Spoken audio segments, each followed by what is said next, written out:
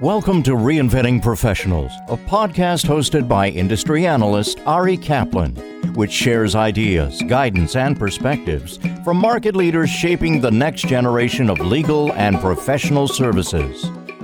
This is Ari Kaplan, and I'm speaking today with Paul Unger, a partner with Affinity Consulting and the author of the newly published book, Tame the Digital Chaos, a lawyer's guide to distraction, time, task, and email management. Hi, Paul. How are you? I'm good, Ari. Thank you. Paul, I'm so excited to talk to you today, given the subject of your book and your expertise. Tell us about your background and your work with Affinity Consulting. I am a recovering attorney that turned legal technologist over 20 years ago. And I do consulting work. Primarily these days, I travel around the country or do more virtual these days with the pandemic, doing educational programs for lawyers. My passion is time management and what I call getting your digital house in order. What inspired you to write Tame the Digital Chaos?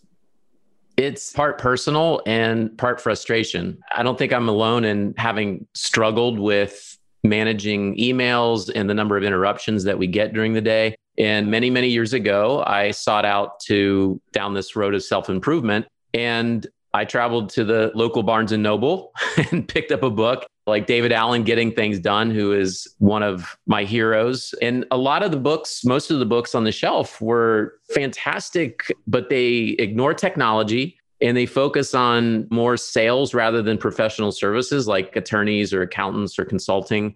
And I was frustrated that there was nothing out there. And I know that a lot of my colleagues in the legal profession needed help and I needed help. So that's really what started the journey many years ago in doing continuing legal ed and professional development programs.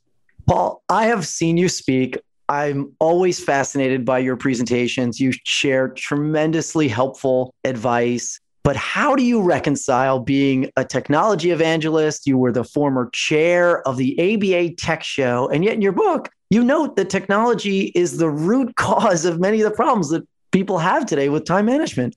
The reality is the very technology that was designed to help us do more, bill more, go home early, that catchy phrase, has made us less productive. And I think we lost all common sense when we got so dazzled by technology. And taking a step back in time, like think about the Windows operating system. That is a multitasking operating system. It's designed to help us multitask.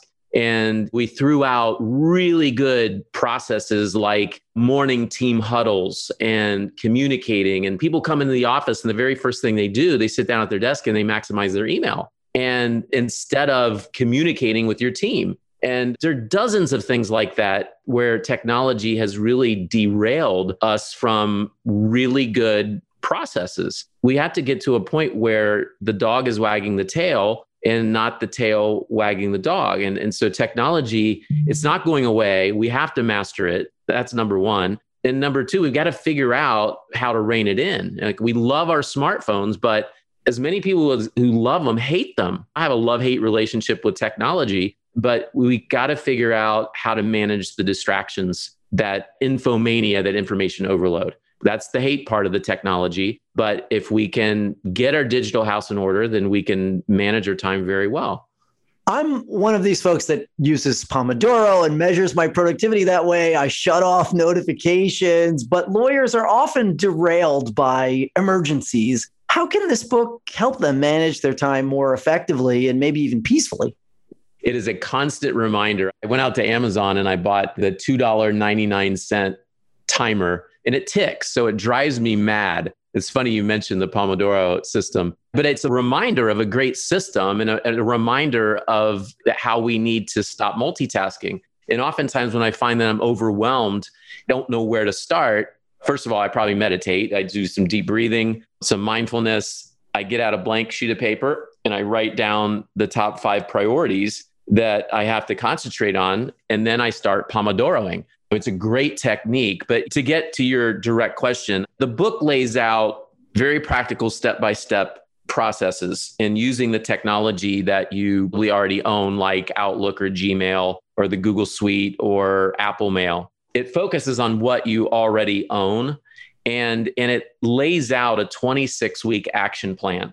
You don't try to boil the ocean. You look at the long game and you develop habits by taking bite-sized technology and methods. And let's focus on one thing in week 1, and then let's focus on another thing in week 2.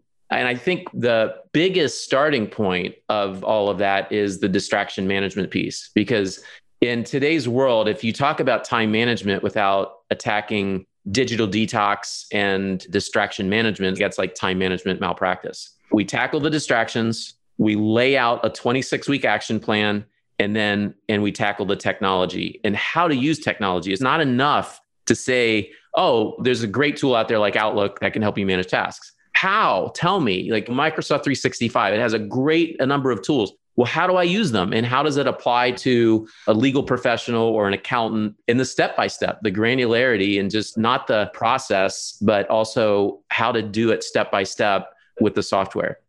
What are some of your favorite tactics that professionals should apply to email management, for example? Well, with email, the very first thing that you have to do is you have to stop multitasking. We don't multitask, we single task. And a very small percentage of the population are what we call super taskers. Depending on the study, anywhere from like a fraction of 1% to 2% of the human population are super taskers. It's really fascinating. You could Google that term, and there are a number of tests that you can take to see if you're a super tasker. I am not. I am absolutely terrible at it, but we single task. And what we do with email, many of us have 2 or 3 monitors. On one screen, you're doing mental gymnastics and you're writing a brief or reading complex case law or whatever it might be. And on another screen, 70% of those people that I poll in programs, it's almost that precise every single time. 70% of the people I poll keep Outlook maximized on one screen.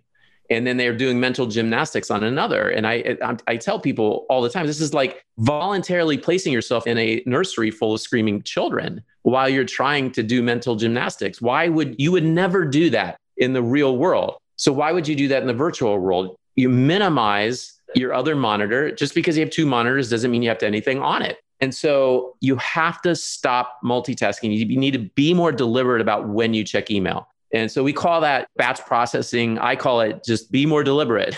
Don't check email 74 times a day, which is the average number of times the American worker checks email during the course of the day. And follow the David Allen 2-minute rule. When we try to touch the email one time, or whatever it is, even if it's a piece of paper that comes across your desk, we try to touch it once, and then we follow the 4 Ds: delete, do, delegate, delay. And that's what you do when you batch process. So today I'm going to check email 5 times instead of 74. And when I touch it, I'm going to try to touch each email once. You can't always do that, but you try. And what do you do with it? You either delete it, you delegate, you do it, you resolve it, or you delay. And then when you delay, that's where people get into trouble and they leave things in their inbox that are actually tasks. And so when I talk about in the book in great detail, that process of setting up an electronic task list and being able to easily convert emails to tasks. And then you schedule time to perform that task, you schedule the deadline, and then you take it out of your inbox and you put it in your task list, and then you save the email. Hopefully you get to a place where you get to inbox 0 on a, if not daily basis, every other day or a couple times a week. As we return to a more traditional or hybrid working environment, what lessons from the pandemic should professionals bring forward?